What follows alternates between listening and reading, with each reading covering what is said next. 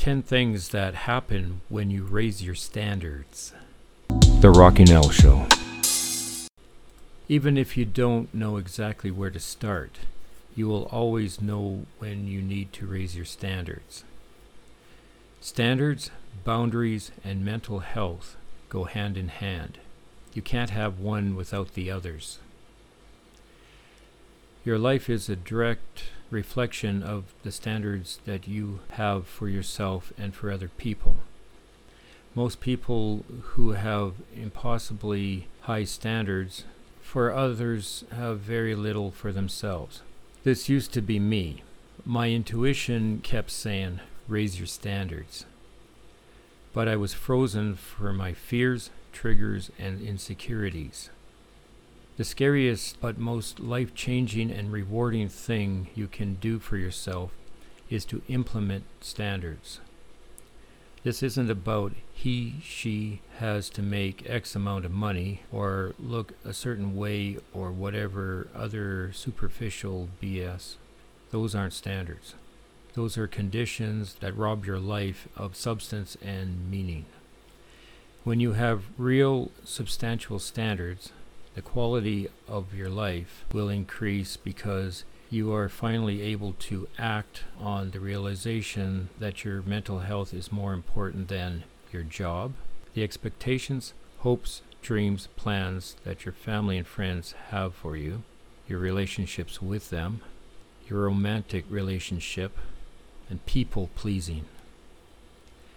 No matter who they are or what it is, your mental health is more important than anyone or anything. Without it, you have nothing. However, raising your standards can be scary. It's scary to go no contact with someone that you still love and miss. It's scary to commit to non-reactivity. It's scary to block them. It's scary to let people live with the consequences of decisions that they chose to make.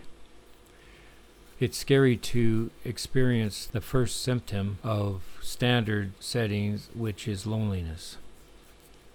It's scary to act on I will lose anyone and anything before I will lose my mind, but it's worth it. Prioritizing my mental health cost me friends I never thought I'd lose, and family that I was convinced would always be there. But I'm not a failure for still missing them. I'm human. If prioritizing your mental health means disappointing them, then by all means disappoint them. You will finally stop being a disappointment to yourself and be able to reclaim this life as your own. Before I get into the 10 things that happen when you raise your standards, I first want to touch on setting standards for yourself, how to raise your standards in a relationship, and how to keep your standards high. Setting standards for yourself and keeping your standards high. You can't have relational standards until you have personal ones and are able to keep those standards high. This all boils down to trying versus committing. The secret of setting standards for yourself, raising your standards, and keeping your standards high is making a commitment to committing. The biggest reason why people are commitment phobic is that when you commit to something, you have to deliver. When you try your best, it's okay if you don't follow through because, well, at least you tried. You gave it your best shot. There are no best shots when you commit.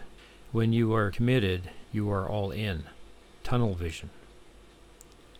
And you will see it through no matter what obstacles come into your path or how lonely that unbeaten path is. You commit to having your own back. You commit in not involving yourself in gossip, drama, fake friendships, and toxic relationships. You commit to acting on red flags because you are committed to no longer being a doormat. When you are sick and tired of the wash, rinse, repeat, and are ready to make a lasting change, the first thing you need to do is raise your standards. When I stopped trying and actually committed to addressing my own toxicity, I became my own healer, champion, best friend, true love, and hero. I stopped looking for the world to pay me back and rescue me. I stopped being a victim because I was finally able to rescue myself. Write down everything that you wish you could be and become. Then write down everything that's preventing this from actualizing. Make a list of everything that you will no longer accept and tolerate. Take comfort in knowing that all of your pain and everything holding you back is nothing more than a result of decisions you have chosen to make. How to raise your standards in a relationship. Raising your relational standards naturally happens when you raise your personal ones. Everything becomes so much easier and calmer. You no longer have to worry about what you'll do if X, Y, or Z happens when you know what your non-negotiables are. When you expect more from yourself, you won't have to voice what you expect from your partner.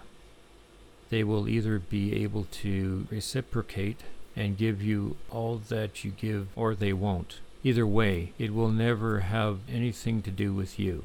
Standards are within. No one can meet you at a relational standard that they aren't first and foremost meeting for themselves. I used to think that having standards was all about other people. It was knowing what I would and would not put up with from them. Yet, I always ended up heartbroken, miserable, and dumped. The day that I took a look at myself and made a wish of what I would no longer put up with internally, that was the day that I no longer had to voice what my standards were to anyone I was in a relationship with. Remember, you will never put up with being treated worse than you are already treating yourself. And now the 10 things that happens when you raise your standards. Number 1, loneliness.